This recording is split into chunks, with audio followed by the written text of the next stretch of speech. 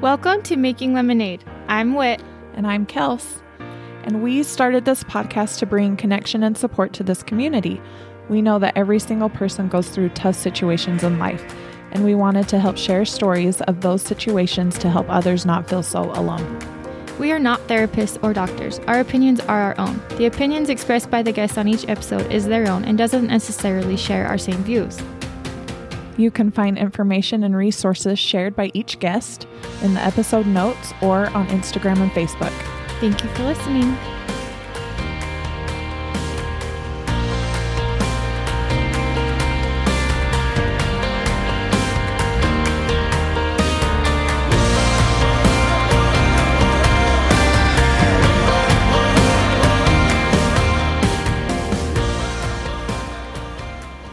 On today's episode, well, I guess I got to talk to Shantae. I was going to say we got to talk to Shantae, but I was flying solo on this one, and it was an incredible message that she shared and story that she told.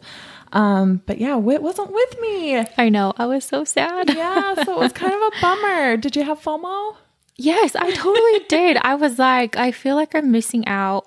And then after Kels texted me and was like, she is incredible. She's so good at telling her story.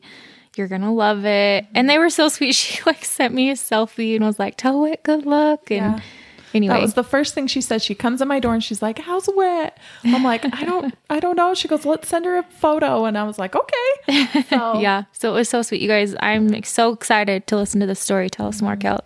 She's just inspiring. So her and her family were in a horrible car accident on their way to go hiking, and she just runs us through everything. And what a painful story to tell, but what an amazing story to tell. And I love listening to just like the little, I don't know, like parts of her story where people were there who weren't supposed to be there. Do you know what I mean? Like how people lifted them up. Kind of the miracles that took place that day. Yeah. I don't know. She did. Yeah. She did so good. And I know you guys will love the story as much as I did. It was so good. I'm so excited to tune in. You guys are going to be listening to this with you all. So thanks for being here. Thanks for listening, and check us out on social media. Welcome, Shantae. I'm so excited to have you here. I'm excited to learn from you and just to hear your story because it's a crazy one. How are you feeling? Good. So good. I'm really glad to be here. Good. Why don't you tell us kind of where your story begins? Okay. We have 5 kiddos, and we have twins on the top and the bottom, which is crazy. That is crazy. And then a special man in the middle. He's the filling to our Oreo and the peanut butter to our jelly. He has to have a claim to fame with all those twins. Mm-hmm.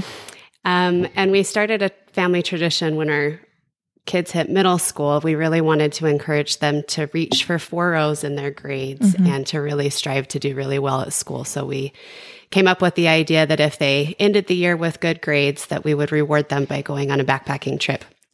That's so cool. Luckily, it motivates them. They like that kind of thing, and they were excited to get to do something that my husband and I get do together and to come with us. So we had set that out to them, and my oldest boys, their names are Cameron and Owen.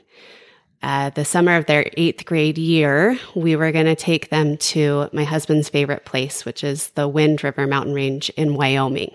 So my husband, Trevor, he grew up visiting the Wind Rivers many times, sometimes to the really popular places that there's 1 million people, and then sometimes to the places that you never see anybody else.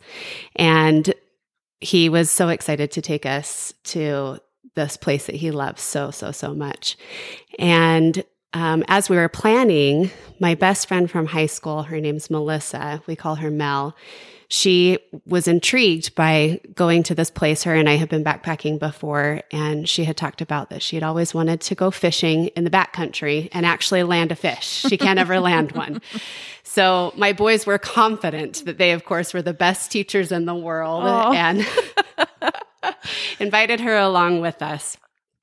And they were going to, of course, help her catch 1 million fish. Mm-hmm. So we got our younger 3 kids set up to go to their aunt's house, and we were going to go on about a 4-day backpacking trip in the Wind Rivers. we got our minivan loaded up with all of us, and my husband was driving and I was in the passenger seat. And then the three of them, for some reason, chose to all sit in a row, really snug next to each other. And then the back row was empty. We just had some of our gear in it. We started our drive. We stopped for lunch at Subway, and as we were driving, we passed Cokeville, the town of Cokeville in Wyoming, and my husband started telling the kids about the Cokeville miracle and everything that had occurred there, and how prayers and angels had really saved and helped so many people. As we were driving, it was just a 2-lane road. Our boys were 14, so we knew that they were going to be getting their learner's permits pretty soon. And my husband was teaching them how to pass cars. So if we came up on a car that we were going faster than, he'd say, okay, you come out like this and you check. And then, you just come out a little bit to check. And then if there's nobody coming, then you do your blinker, you accelerate, and you come back in. He was teaching them this as we were driving. And we were just kind of driving and talking a little bit. And all of a sudden, there was a semi coming the other way in the other lane. And a car, like a mid-size SUV, comes out to pass the semi. And in my mind, I just was thinking, semi-car. Why are they both coming right at us? My husband slammed on the brakes so quickly, in fact, that we were fishtailing. And then there's not much of a shoulder on that road, but he got off all the way off the shoulder, all the way off into the side of the road. Essentially, it's kind of like a ditch. And from there, my memory stops. We've since learned that the car hit us head on. She also tried to get out of the way of us at the same time. She didn't see us until right before impact. We know this now from the police report, as far as when she tried to stop. So she had been accelerating and we hit head on. We all blacked out. We have learned that it's like hitting a brick wall at about 160 miles an hour or so for us. So in essence, none of us should have made it from that moment at all. When I awoke, I was really confused. There's a lot of amnesia that plays into that kind of a trauma. And I looked over and my husband was unconscious. He was lifeless with his arms over the airbag. And I looked back and my son Owen was having a seizure and he just was covered in blood. And his twin Cameron, he was holding him actually, and he just was in shock. He had no idea of what was going on. He kept telling me he couldn't move his legs. And my friend Mel somehow managed to get out of the van. She awoke about the same time as I did and saw Owen having a seizure, and she knew that he was going to need help first. So she got out of the van and then couldn't move from there. I asked her and I were the only ones that were coherent enough to think about anything. And I asked her if she knew where a phone was. At that point, everything that was inside of the van was outside of the van besides us. We were all wearing our seatbelts, which saved our lives. And I had remembered that about 10 minutes before that, I had texted my dad, hey, I forgot to tell you we're going backpacking. We'll be out of service for a few days. I'll let you know when we get back into service. Love you. And he had said, I love you too. Be safe. And I said, I will. And at that moment, somehow I was able to remember that I had texted him and that I had put my phone right in the door of the car. Somehow it was still there. Wow. I still, to this day, think whether you call it angels or external forces, they were holding that phone there. From there, I was able to dial 911. I don't know how. I couldn't see. My consciousness was in and out. I dialed 911, and there were a lot of people that stopped to help. We've since learned that they had to close down the whole highway from there. I directed all the bystanders. I went into some sort of first aid mode. I'd taken classes in high school and I suddenly knew what to do. I directed people on different things. I heard some people talking about Owen and saying, we can't move him. And I said, yeah, I agree. And I just kind of was walking around the van, kind of assessing things. And all of a sudden, the van started on fire. And the main impact was on my husband. The two driver's sides are what crunched the most. They're the parts that really got hit the most. And the engine was on my husband's lap. He was trapped in the vehicle and it started on fire. I directed people to throw some dirt on the fire and it put it out. And then it started again. And at this point, all the bystanders were really concerned that the car was going to blow up and to get everybody out that they could. My husband was obviously stuck and they got Owen out and then broke the window and pulled Cameron out of that side to get him out. When they pulled Cameron out, they set him on the ground, just the nearest place they could. They were being really careful with his leg because he was in a lot of pain in that area. So they kind of just set him there and he was facing my husband who was trapped in the vehicle for that time on. Was your husband awake? So he was in and out and he would wake up in complete shock, have no idea what was going on and be really scared. And he would scream and I would calm him down. So everything's going to be okay. We got in a car accident, which I still didn't even understand what had happened. But I knew that seemed like what was about to happen, my last memory. And so I just said, help is coming. You're okay. And then as soon as he'd start to calm down a little bit, he would go unconscious again. This cycle continued for a really long time. At least in my mind, it appeared to be a really long time. And it got to a point that I knew that I could not sustain doing that cycle with him. There was a bystander that was helping the people in the other vehicle. And he had kind of paused and was looking around. And I said, I need you to keep him awake and I need you to keep him calm. Because I knew if he didn't continue to wake up, he wasn't ever going to. And so this man stuck his body through the window, the broken window, so that his face was just a few inches from my husband's. And he did that for a long time with him. He would sit there and say, hey, man, wake up, wake up. And then my husband would wake up in a panic. And then he'd say, nope, everything's going to be okay. And then the same thing would happen over and over. And he stayed with him that whole time. In the meantime, these bystanders were just incredible. A man and a woman were with Mel, and the woman had Mel's head in her lap, and Mel was in a lot of pain. And at one point, the woman asked where she was hurting, and Mel lifted up her shirt, and the woman realized how badly injured she was. And said, don't worry, I'm going to stay here with you. Everything's going to be okay. There were quite a few people with Owen, making sure that he was breathing and that his heart was beating, and they were. And then there was one man that stayed with Cameron, who we have since found and become really good friends with. And he kept Cameron very calm. Cameron was in and out of shock, and consciousness. And as the man would ask him questions, Cameron could only remember a few things. He could remember his name. He could remember that he loved his family and that he loved to play soccer. And that was it.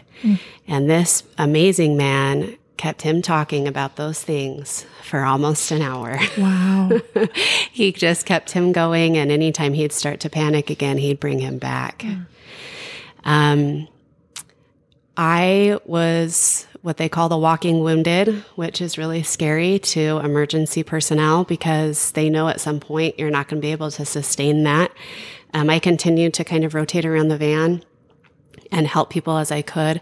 At one point, I realized my arm was really hurting.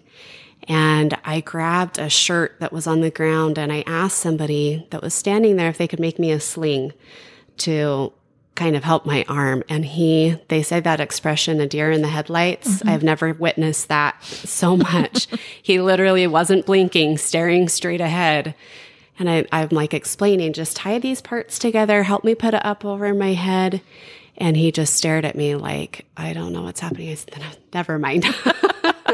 And then I actually looked down and realized how injured I was. And I thought, just don't move your arm. That'll be fine. Just don't move your arm.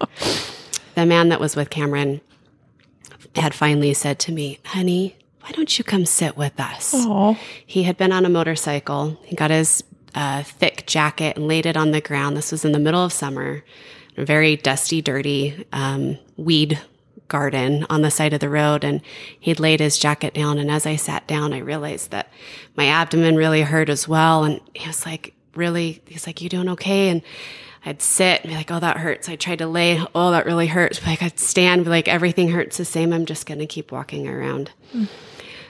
From there, the emergency personnel arrived and they used the jaws of life to get Trevor out. And then they also had to use a jackhammer to get the engine off of his lap. When he was starting to be a little bit more coherent, he realized that he could move his toes, which was encouraging. A lot of things happened, but Cameron and I luckily got put in the same ambulance and we were taken to Kemmer, which was the closest town. And they're just a very tiny town with volunteers primarily. And I don't know how I thought to tell Cameron this, but I told Cameron, when we get there, we might be separated, but I'll be near and there will be people taking care of you. And I'm so glad that I did that because when we got there, they only had 2 emergency rooms. There were 10 of us total, 5 in our vehicle, 5 in theirs. And we were separated and they were doing their best to get us all triaged. They were trying to get scans and x-rays to figure out what the injuries were and who needed to be prioritized. It was a mess. I had thought to call my mom at the accident site and tell her that we were in a bad accident and that I needed her to figure out where we were going and that was all that I knew.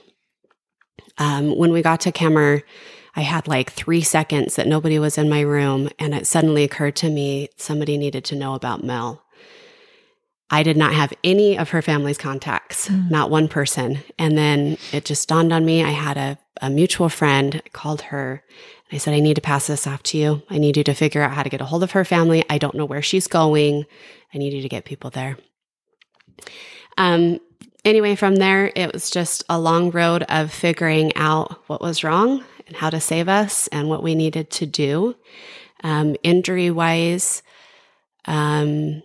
my husband broke both his femurs, which is the large bone in the top of your leg. The scary thing with that is there's a large artery that passes through your leg that a lot of times the femur will rupture. And if it does, you only last minutes. There's nothing you can do about it. He also broke his fibula in the bottom of his leg, 3 toes, tore everything in his knee, so his ACL, MCL, and PCL, broke his arm and his sternum. When they actually landed the life flight right on the road for him and took him directly to the University of Utah Hospital. We were really lucky to get in there. Most hospitals were full at the time, and we were really lucky to get taken somewhere that was closer to us. It was either going to be there or Denver. And they put his legs in traction, so pulling those bones so that they didn't buckle even more to break through the skin and then also to not hit those arteries. Mel's abdomen, her colon, everything separated from her abdominal wall and essentially came out of her body, but still inside of her skin. So much so that they couldn't even find where her colon was when they got into her. They said that they've never fixed somebody that had that that was that bad that made it. So they weren't going to because it was so bad. As they fixed, they realized if it would have been a millimeter lower, it would have hit a large artery, or a millimeter higher, it would have hit a large artery. She also had broken ribs, punctured lung, injured aorta, and broken fingers. And as they fixed her internally, they did do an ostomy bag to reroute where her organs were going as things were healing. Cameron broke his ankle and his fibula and dislocated his ankle. So it kind of was a yucky shape at the scene. And when we got taken to Kemmer, my mom had said, "Where do you want me to go?" And I said, "You find where Owen's going and you go there," because I knew he was the worst. And she didn't listen to me, and she came to Kemmer. And it was such a blessing in disguise, because when she walked in, they told me at that moment that I was getting life flighted, that I had injuries sustained, that I needed to be life flighted as well. And Cameron was there by himself. So she walked in. I got life flighted about 2 minutes later, and she was able to stay with Cameron and then keep him with her for the duration of our time in the hospital. He needed surgeries as well, but he was able to do it, outpatient, instead of being in the hospital. I broke my pinky, my ulna, which is in my arm, dislocated elbow, torn shoulder, broken ribs, and then badly bruised lungs is what I was life flighted for. And then Owen had a broken lower back, a severed optical nerve, and then a severe traumatic brain injury. So every part of his brain got injured. So both sides, both hemispheres, his frontal lobe and the part that connects both sides of his brain. They placed him into a medically induced coma. And then that wasn't enough. So then they did a medical paralyzation, because even the smallest twitch of his muscles would cause his brain to swell more. That wasn't enough. So then they did what's called a bolt to monitor his brain swelling, and it just continued to rise and rise. So then they did, it's called an EVD. It's just a brain drain to allow for the swelling to come out. And typically brain swelling peaks at 3 to 5 days. And then from there, as it goes down, then they can come out of the coma and things like that. His stayed high for a very long time. So he was in his coma for 9 days. Wow. Which was rough, because we were all in our own hospital rooms. Luckily, he was taken to primaries. Okay. So we were connected. The buildings were connected. I was just going to ask you how close, like what hospitals. Yeah, we we were really lucky. So Mel and Trevor were in the ICU at the U. I was in a trauma unit at the U, and then Owen was at primaries, which was such a blessing for us, and then also for our caregivers, because we were in the same place. From there, it's been a really long road of recovery. We're still in it. We're about 1.5 years out. Just within the last 6 months, 3 of us have had surgery, and my husband will be coming up on a couple more here soon. So we're just working through the recovery. And a lot of it is, and you probably feel the same way, but you're like the same person, but totally different. And so a lot of it is trying to figure out how to redefine ourselves at this point. And then also how we can help, because there's a lot of peace that comes, and we found it's the most healthy way we can cope. Helping others has become a healthier way to cope than some of the other options. So that's kind of where we're at now, and just kind of continuing on this journey of recovering, and then trying to find others to help as well. Oh my gosh. I can't believe that. I mean, well, you told that story so well, and you also told it, I'm sure, way quicker than, I don't know. And so as I'm just following you through that story, I'm picturing what is going on, and I don't know. I don't know how you guys survived. Yeah. You know? Yeah. What did, like, people who came up to the scene, police officers and all that, what did they tell you? Yeah. So kind of a cool thing, we decided to go back to the accident site on our 1-year anniversary, and we were really nervous about that. I kind of forced everybody. I didn't make them, but I just said, I really think it would be really good for us. I suffer from PTSD, and there's a lot of things that I do to try to work through that. And I just felt like it was really important for us to go back. In going back, we also decided that we wanted to thank everybody that had stopped. So to talk to those people that had come, you know, when they got to the scene, they were a mess. They were frantic and couldn't decide who to help and what to do. And it was the worst accident that they had ever come up upon. So when we went back, they were so awesome to work with. And to be honest, when I called the hospital, I said, we were in this accident a year ago. We just want to thank everybody. And the lady on the phone started crying. She said, I didn't know you guys made it. I did not know that you made it. We would love to see you. So when we went back, we got to meet with 7 sectors of emergency personnel, and then as well as hospital people. Like I said, they had such a small hospital that they actually closed the whole hospital to pull every worker over to us. So my doctor at the time was a dermatologist. They didn't have anybody else. Everybody that worked there was helping us. So when we went back, we got to meet about 50 people. Wow. Trevor met the man that cut him out. He also met the woman that kept him alive until he got cut out. We got to hear insane, amazing, miraculous stories from every single one of them about that they weren't supposed to be there, or that they just felt like they should do this thing, and that in essence, that's what saved our lives. It was really emotional and so healing. Mm-hmm. Now, to go back to what you were asking, they told us that they had never worked together as seamlessly as they did, and that every single one of them cried that night.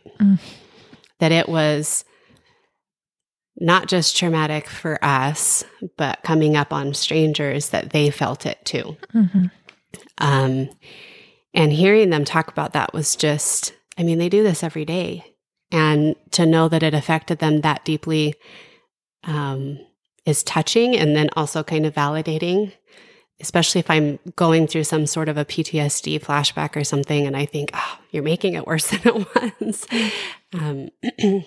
I'm reminded that I'm not, that it really was that bad. And like I said, they were really frantic at the scene, but they also did exactly what was needed, and they did save our lives. And it was so cool to hear their stories.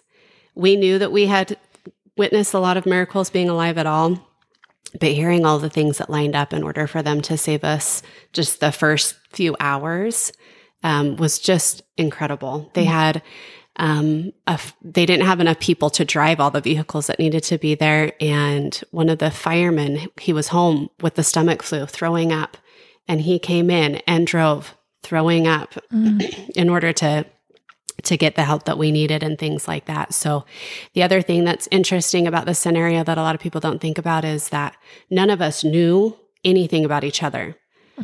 So at the scene, we just knew what we could see, but our brain wasn't filing at that point. We were totally in survival mode. That fight, flight, or freeze is where we were at. So we didn't know a lot. We couldn't remember a lot. And then also we didn't know what was going on with anybody, because it was too imperative to save our own lives than to know anything about anybody else. Excuse me. So when I got taken to Kemmer, I just kept saying, does anybody know what happened to the boy in the blue striped shirt? Because nobody knew who belonged to who out of the vehicles either. And then names didn't do anything. They didn't know the ages of anybody. They thought with my twins, they were 14 at the time, they thought that Owen was like 20. He has longer and darker hair, and he looks older. And so for them to identify anybody is really hard. And to be honest, I didn't know anything about Owen for probably 5, 6, 7 hours. And at that point, it was just because I was at the U, I was in a trauma bay, and that's when a social worker came in to deliver some of that news as well as be of support to me. Okay. Can you tell us about the other vehicle at all? Yeah. So the driver of the other vehicle was also pinned in. They were able to save her and get her out. They actually manually had to remove the door and everything because the jaws of life were being used on my husband. And they were able to keep her alive for a few hours. And then from there, she passed at the hospital. She was, they were all related in the other vehicle, and there were 3 young children. They were in car seats that were done the right way, and those car seats saved their lives. Wow. So the passenger and the children were all okay, just minor injuries from there. Okay. I can't help but think like PTSD. Yeah. Tell me about that. Tell me about that for you, your husband, your children. Yeah. And also like, tell me about your 3 children at home. Yeah. Like what that was like for them. Yeah. Rough. Yes. Rough is what that's like rough for them. All, I mean, for everybody. Oh. And to be honest, I'm sure you've experienced this, but when you go through something hard like this, it doesn't just affect your inner circle. It affects a lot of other people. It affects community members. It affects, of course, your extended family. It affects people that work with them. I mean, it affects so many people. And when there's 4 of us from one family, that ripple really goes out. And we're hoping at this point that it can be a positive thing instead of just focusing on that negative. But for our younger kids, they were at the best place that they could be. And we're so grateful for that.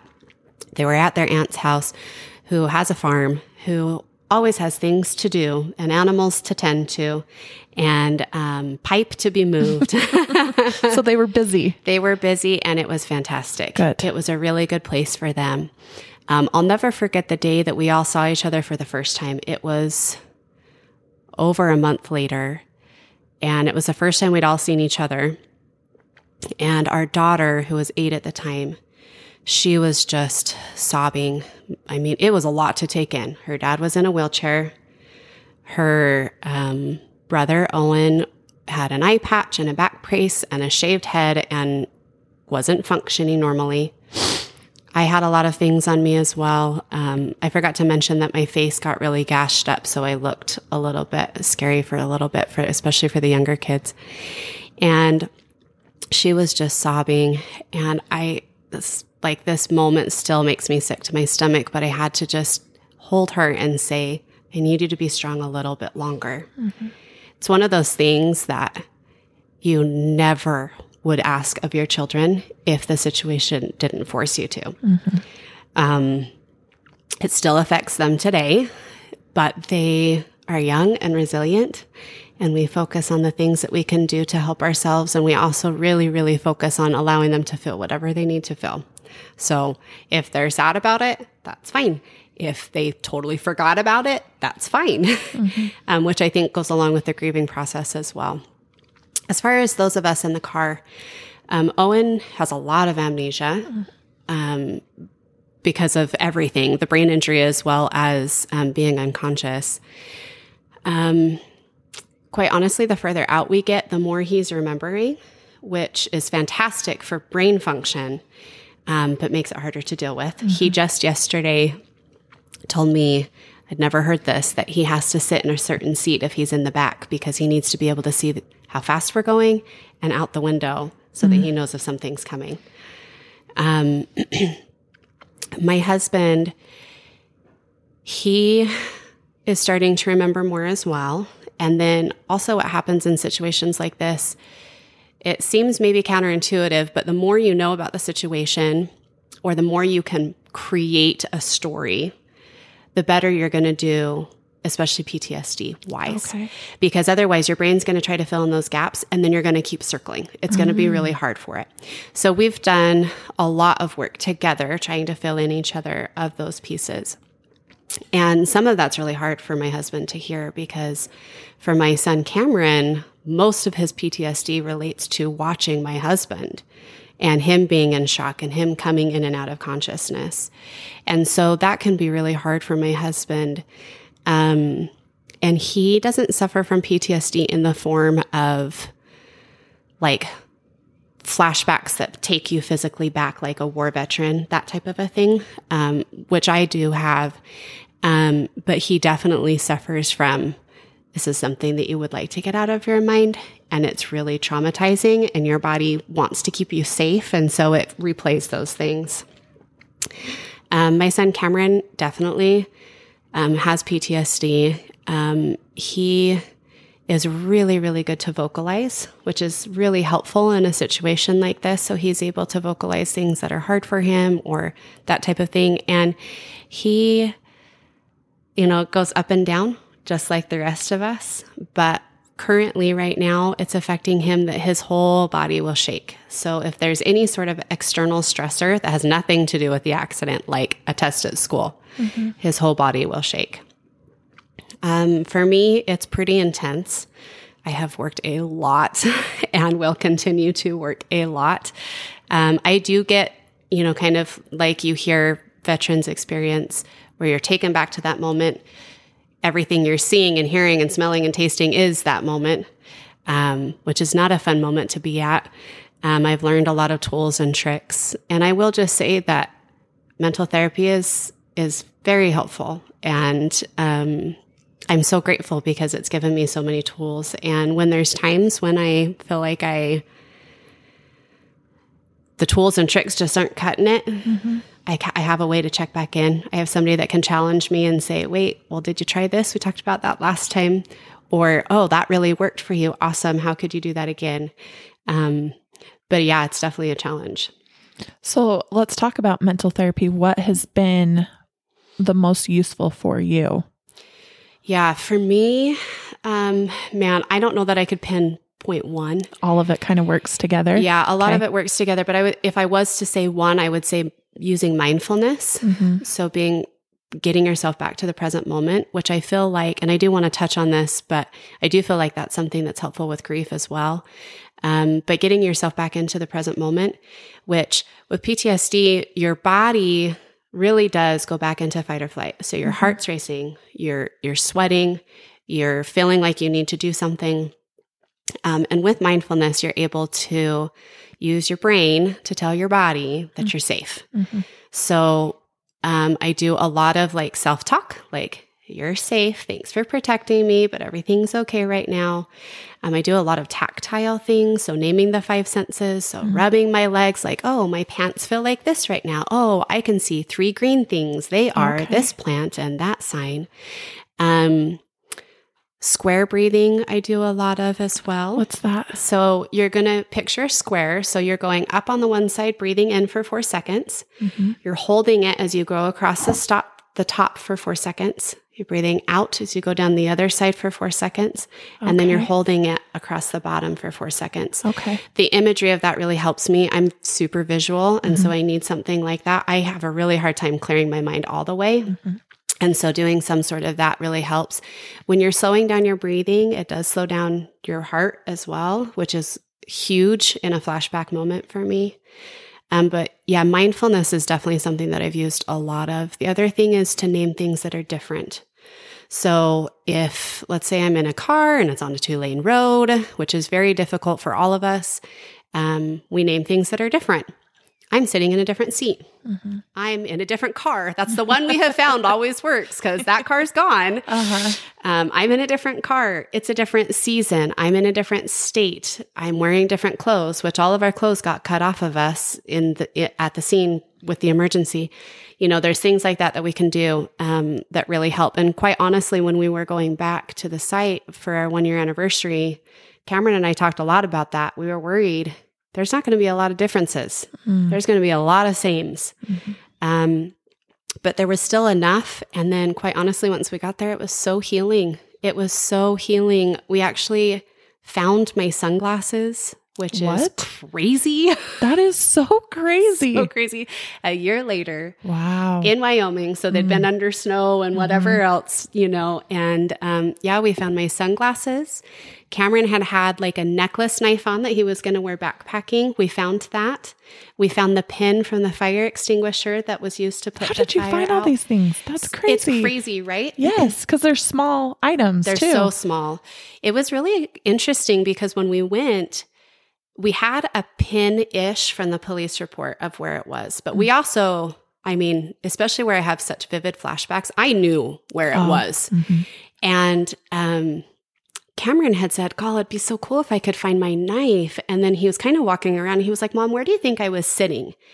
And as much as I don't like that I can picture it, I closed my eyes and I said, then I opened them and I said, you were right there. So he walked to that spot.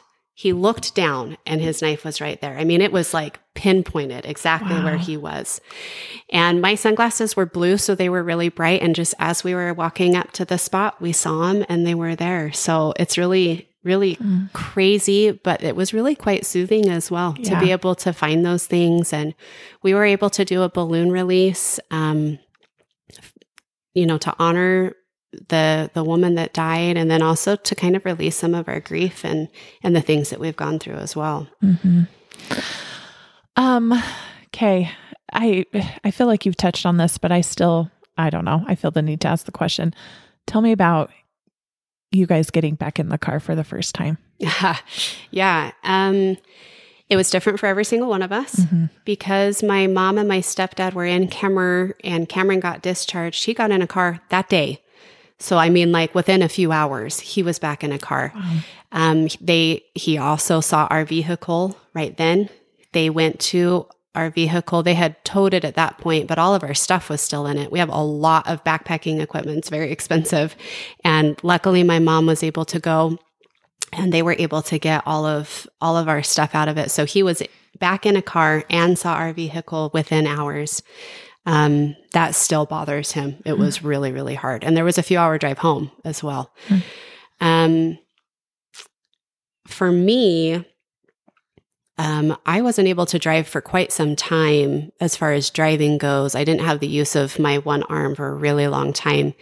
And then we also didn't have a vehicle down where we were, because we were all taking in a helicopter. And after I was discharged from the hospital, I stayed at a Ronald McDonald House in the hospital, and then I stayed at the Ronald McDonald House that's off campus of the hospital. They have a shuttle system, so I was able to go in the shuttle. It scared me to death. That first drive I will never forget, because you come out of primaries and it goes down that big hill. And I just felt like he was going so fast. I just thought, oh my gosh, why are you driving so fast? And then for Owen, the first time was when he got discharged from the hospital, which was 5 weeks later. And he didn't have any sort of mental trauma at that point as far as being nervous. And then for my husband, it was, when he got discharged, he came straight to the Ronald McDonald House as well, but he was in a wheelchair. So it was with his therapist drove him in a wheelchair accessible van to get to the Ronald McDonald House. And then from there, it was family that drove him home. And for all of us, it was hard. But I think we knew that time was going to be hard. I will say that I think sometimes it's harder when you're not expecting it and it creeps up. I think that happens to all of us, right? Like with grief too. For sure. It's like, oh, I'm going to do this thing today and it's going to bring it up for me. Oh, it's going to be hard. And then either our expectations that it's so hard and then it's not that hard, or we're just expecting it, so it's not that big of a deal. It's like those random, we're at this fun birthday party and it comes up for us and then it just feels so heavy. And I've had that happen multiple times. I remember at a Christmas party last year, I sat in the bathroom and bawled for 2 hours. It just came up and it hit me out of nowhere. And it was so overwhelming and strong that it was like, how do I deal with this right now? Why right now? Yeah. But you just have to do it. You just have to do it then. Yeah. I never really oh my gosh, I'm over 5 years into this for me, and I've never had somebody word it that way, like the expectation of, because it's true, for me, it's the death date and birthdays or big events, right? Like big events. And so it's I'm dreading it, but I'm okay because I'm expecting the dread. But it's the birthday parties where suddenly it hits you or something, something little. And usually it's not somewhere that you would expect. And that's why it hits you so hard. And that's something I did want to touch on is just that we allow ourselves that time and that you find people that you can have a solid support in. And that can be different for everybody and it can be different for different situations.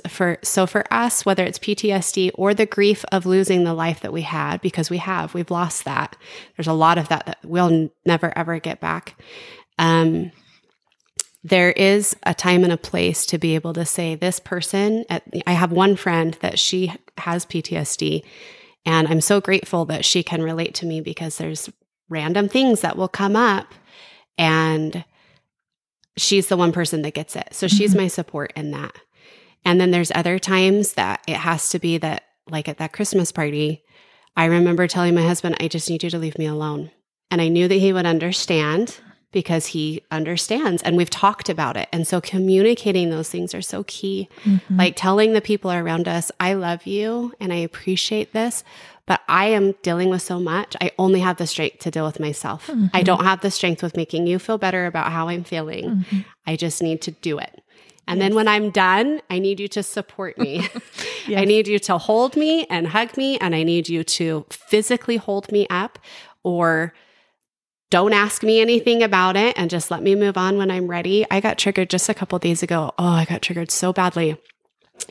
And everybody kept asking me if I was okay, which I really appreciated. And finally I said, I need you to stop. Because the moment I start to mentally get over the hump, you bring it back up. So I need you to stop. And so I think it's really important that we do, A, have people that we know we can do that with, and B, that we do allow ourselves to do it, that we do allow ourselves to say it out loud and to communicate it directly. Because when we're not direct, other people don't know what to do. They want to help and they want to care. And it hurts them to see us like that. But if we don't say something, they don't know. Yeah, I agree. Communicate our needs for sure. Yeah. Yeah, it's very helpful. Okay, so tell me, what has helped you in your darkest moments? Like when you're like, oh, I don't want to deal with this today. I don't want to ride in the car. I don't want to feel my feelings. I don't want, just what has got you through? Yeah. I'm sure you're the same, but man, those darkest moments are so dark.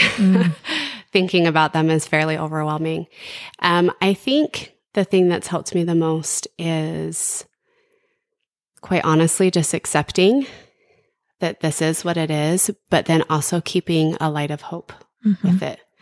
Hope is something that I've learned a lot about through this, and that I'm learning more on, and that I'm actually speaking on as well as an inspirational speaker. But hope is something that creates, physical changes inside of our body, but then also it creates an action within us. One of Owen's doctors, Owen was still in his coma. It was one of the first times I got to see him. I still couldn't walk, not because I had injuries to my legs, but because the amount of impact that I had, I couldn't even stand up. So I was in a wheelchair, and his doctor kind of pulled me aside. He had a lot of doctors, but one of them pulled me aside and he said, I've never met a parent who had wished they hoped less. Meaning he'd never met somebody that had said, gosh, they passed away. I wish I wouldn't have hoped so much. Said, I'd never met anybody. And he worked in the ICU at primaries. I mean, that's a hard place to be. And he has seen a lot of hard things. And a lot of times people don't make it. And he talked about how having that feeling of hope is, nobody ever regrets that. And that's something that I've really carried with me. There's a sense of what else could come. And to be honest, I don't think Owen would be doing as good as he is if I hadn't kept as much hope as I have, because it has shown him and the doctors and myself, as well as what we're projecting out to everybody else, that he's going to get there. He's going to work really hard. He's going to do all the things and he's going to get there. And having that hope creates something that takes darkness away. Like when you ask me about my darkest hour, I can physically feel it. And then as I start talking about hope, I can physically feel it. It feels dark, it feels heavy, and then it feels light. And I think that has been something that has helped me the very most, is just keeping a hope of something. And quite honestly, when you're in those very, very dark moments, you don't feel like that at all. But if you can have hope that you're going to make it through the next second, which we know is a real thing, that alone will help you get through the next second. And, people had said to me, making it, day by day. And I'm like, oh no, I'm making it second by second. And it's a true thing. It's a very true thing. And you can have hope that eventually it's going to be 2 seconds at a time that you're going to be able to make it through. And eventually you're going to get to an hour. And then you might get to a day by day. And having that kind of hope, it really does take the darkness away. I really like that. I really like just even, I hope somebody out there is listening. And so if something, they go to a dark place or whatever, one word, hope. Yeah. Like find the hope. And I also like, we've had a couple guests on here who have also said, take it second by second. Like, even if it's, okay, get me through the next 5 minutes. Yep. Like you just look at 5 minutes. Okay, I made it through that 5 minutes. Let's go to the next 5 minutes. Absolutely. And so I really like that. I feel like I learn so much from you guys. So I really like it. Okay, so tell me about, you got to tell us about the name, how you got the name for your foundation. Yes. And how you're making lemonade. Okay, for sure. Thank you. So there's a thing called a trauma name that you didn't know existed unless you've been through something like this. So when they loaded my husband into the helicopter, they needed to start inputting a lot of information really quickly, that they'd already started giving him this medication, that, these are the things that they need to do next, those types of things. He's not in a place to tell you his name. So they have a random system that just picks a name for you. His name was called Trauma Sandal Blue. Everybody asked if he had blue sandals. He did not have blue sandals. He had brown chacos. And we have actually asked how the name got picked, if somebody picked it, but it was random in the system. Okay. So his trauma name was Sandal Blue. And it's really interesting because within just a few days after the accident, we were in the thick of it. My husband had just almost died multiple times, and we all were just kind of doing our own thing. We all individually wanted to do something out of this. We all of the adults were like, we're going to do something. We're going to make good of this somehow. And my husband's thing the whole time was, I want to help other people, and I want it to be called Sandal Blue. So this is where our foundation was born, the Sandal Blue Foundation, and it is primarily and only for motor vehicle accident survivors and their families. It's really interesting because you hear about wrecks on the news every day, right? We hear about it all the time. There are very little resources for the people that are going through it. And it's interesting because I think this happens with any sort of loss or big life upset or trauma, that you feel like you're on an island, but yet there are so many people around you going through something that's the same or very similar. And that's part of what we want to do. We want those people that are going through, a recovery from a motor vehicle accident to know that they're not alone. We've done a lot of therapy, so physical therapy, occupational therapy, speech therapy, and then counseling. Lots and lots of therapy. We still are. And one of our physical therapist aides, he also had been in an accident. It was on a razor, and some of his injuries were similar to mine. His were worse. And I was always so excited when he was working because we could connect differently than I could with just the normal physical therapist. We could talk about, you really start to get into the grit of things where I'm like, I got 3 more degrees on my range of motion. And he's like, oh, I remember that day when I hit that number, and, those types of things. And there's so much, again, hope that can come from talking with other people. But our foundation does all sorts of things.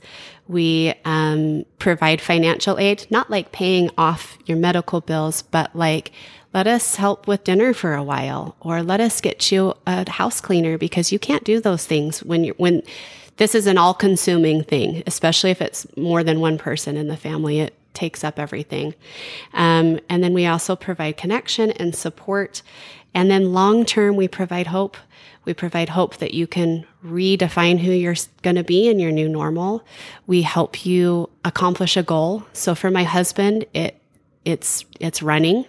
Him and I had just signed up for our first marathon right before the accident. We had done a Ragnar just a few weeks before the accident. So for him, you have to have a why for working so hard, and it's running. I want to be able to run again. And so our foundation provides those opportunities to create events just for you. Like, you want to be able to walk 500 meters? Great, let's have that be your goal. And we are going to celebrate the heck out of that thing because it's hard to get to that point. So yes, the Sandal Blue Foundation is something that has brought us a lot of peace and hope as well, to be able to reach out and help other people. And we're working with a couple people and families right now, and they're just so grateful to know that they're not the only ones that are going through it. It's not just them.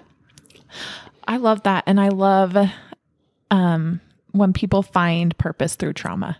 You know what I mean? I really think that is such a big healing factor. I don't know. I mean, it is for me. I shouldn't say, I shouldn't put that in a box for people, but I think it can be healing. Yeah. And I agree. I think everybody's very different in what they're comfortable with, but something that we do, so my husband and I and our kids that were in the accident, we speak in driver's ed classes in the Valley, and we tell our story and we talk about the importance of buckling up and driving safe and quite a few different things. And Owen isn't a speaker by nature, but I've seen how healing it can be for him as well to be able to tell a story, which you guys allow people to do, and then also to connect with people in a different way. And like you said, it's not everybody. Everybody does it in that way, but I think there is a lot of purpose in finding something after a trauma. And a lot of times it's just helping your neighbor. Yeah. Something that works for you, something that heals you in whatever way that may be. Absolutely. So, okay. So you work with schools, driver's ed. I saw you did Zero Fatalities, right? Yeah. Yep. Okay. Yeah. Zero Fatalities has been so awesome to work with. We've done, we did a large press conference with them. KSL actually had us live on with them, which was such a cool experience. Mel has also done some things with Zero Fatalities as well.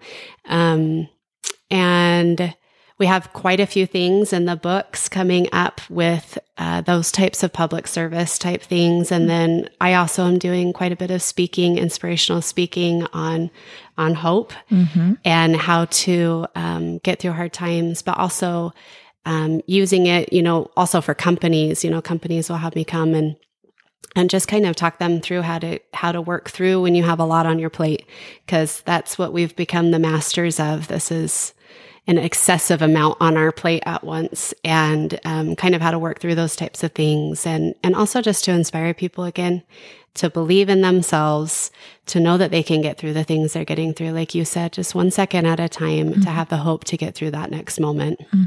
Oh, I love that. Tell everyone where they can find you if they want to get a hold of you, if they want to learn more about you, if they want to watch videos or I don't know, anything. Tell them more about your foundation. Yeah. Where can they find you guys? Yeah, for sure. So it's just the sandalbluefoundation.org is our website. And on there's all sorts of different things that you can look at if people are looking for resources. We've got a blog on there. We're getting ready to put a bunch of resources up for just other organizations that do similar things. We are very solution focused. So as much as there's a reality of what we've been through, we also want to focus on what we can do with this. And so we're starting doing highlights on motor vehicle accident survivors. So there's an inspirational story section, where we're spotlighting survivors. And that's been just so neat to be able to witness and be a part of and help people kind of put together their story, both in word and images. So people can look there for that. And then, if they're interested in us speaking as a group or me coming to speak, either way, they can email. We'll put an email in the show notes for that. We're on social media. So just the Sandal Blue Foundation on social media. We like to really put a combination of things on there. So it's definitely applicable to anybody that has gone through any sort of trauma, not just motor vehicle accidents, but then we also just like to inspire and uplift as well. Oh, well, I'm going to check all of that out. I also, like you said, we'll link everything in the show notes. And I mean, you are such an inspiration. I have loved having you here. Poor Whit is out getting surgery on her knee. I'm sure if you guys follow us on social media, you've seen that poor Whitney hurt her knee skiing this year. And so I'm sad that she's not here. She's sad she's not here. But I'm so excited that we get to share your story on our platform. Because you were this has been very inspiring. I've loved it. So is there anything else that you can think of that you want to share? Any little story, anything else? Oh, thanks for asking. Best of luck to Whitney, of course. She's going to rock it. She's going to do so good. I think mostly I just want people to know that they're not alone. I want them to know that if they're listening to this and they're feeling anything, please know that we're here. Please know that they're not doing this alone. And all too often we go inside when we need to go outside. So if you feel yourself going inside, just reach out in any way. And maybe it is just finding inspirational quotes on social media instead of just randomly scrolling. Maybe it's just doing something small like that. Maybe it's checking in on your neighbor instead of sitting and wallowing. And wallowing is important. We often say at my house, we'll say to each other, do you need a pity party? Do you need help? Or do you just need me to listen? I love that. Because there are times for all of them and all of them are valid. But if you're finding yourself in a pity party after 3 days, that's the timeline we've set for ourselves. If we're still having a pity party after 3 days, find something to do that will bring you hope. And you will find that there is more light than darkness out there. Gosh, can I have you again? Will you come back on? Absolutely. This has been so great and so uplifting for me and healing for me. Thank you. So I appreciate you coming today and taking the time to be here with us. I appreciate it. So thank you for being here. Thank you everyone for listening. Make sure to check out the show notes to find out how you can learn more about Shantae and her foundation. And we'll see you guys next week.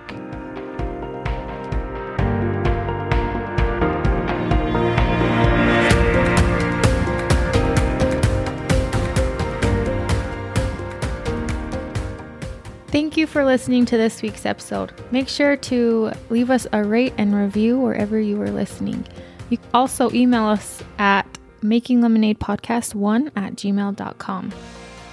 You can also find us on Instagram at makinglemonade.podcast or Facebook at Making Lemonade with Whit and Kels. You can also find out more about my foundation, Bane's Legacy, at Facebook and Instagram at Bane's Legacy and www.baneslegacy.com. And you can find out more about my foundation. You can find us on social media at Tay Tay Tough, and our website is taytaytough.org.